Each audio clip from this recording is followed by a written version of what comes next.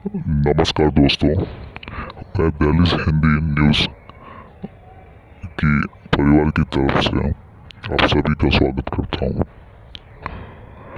हमारी ये जो न्यूज़ पब्लिकेशन की जो साइट है वो ऐसे मुद्दाओं पे लोगों का ध्यान अपनी ओर आकर्षित करना चाहती है जो कुछ नया करना चाहते हैं, जिनके पास अपना एक खुद का व्यू होता है।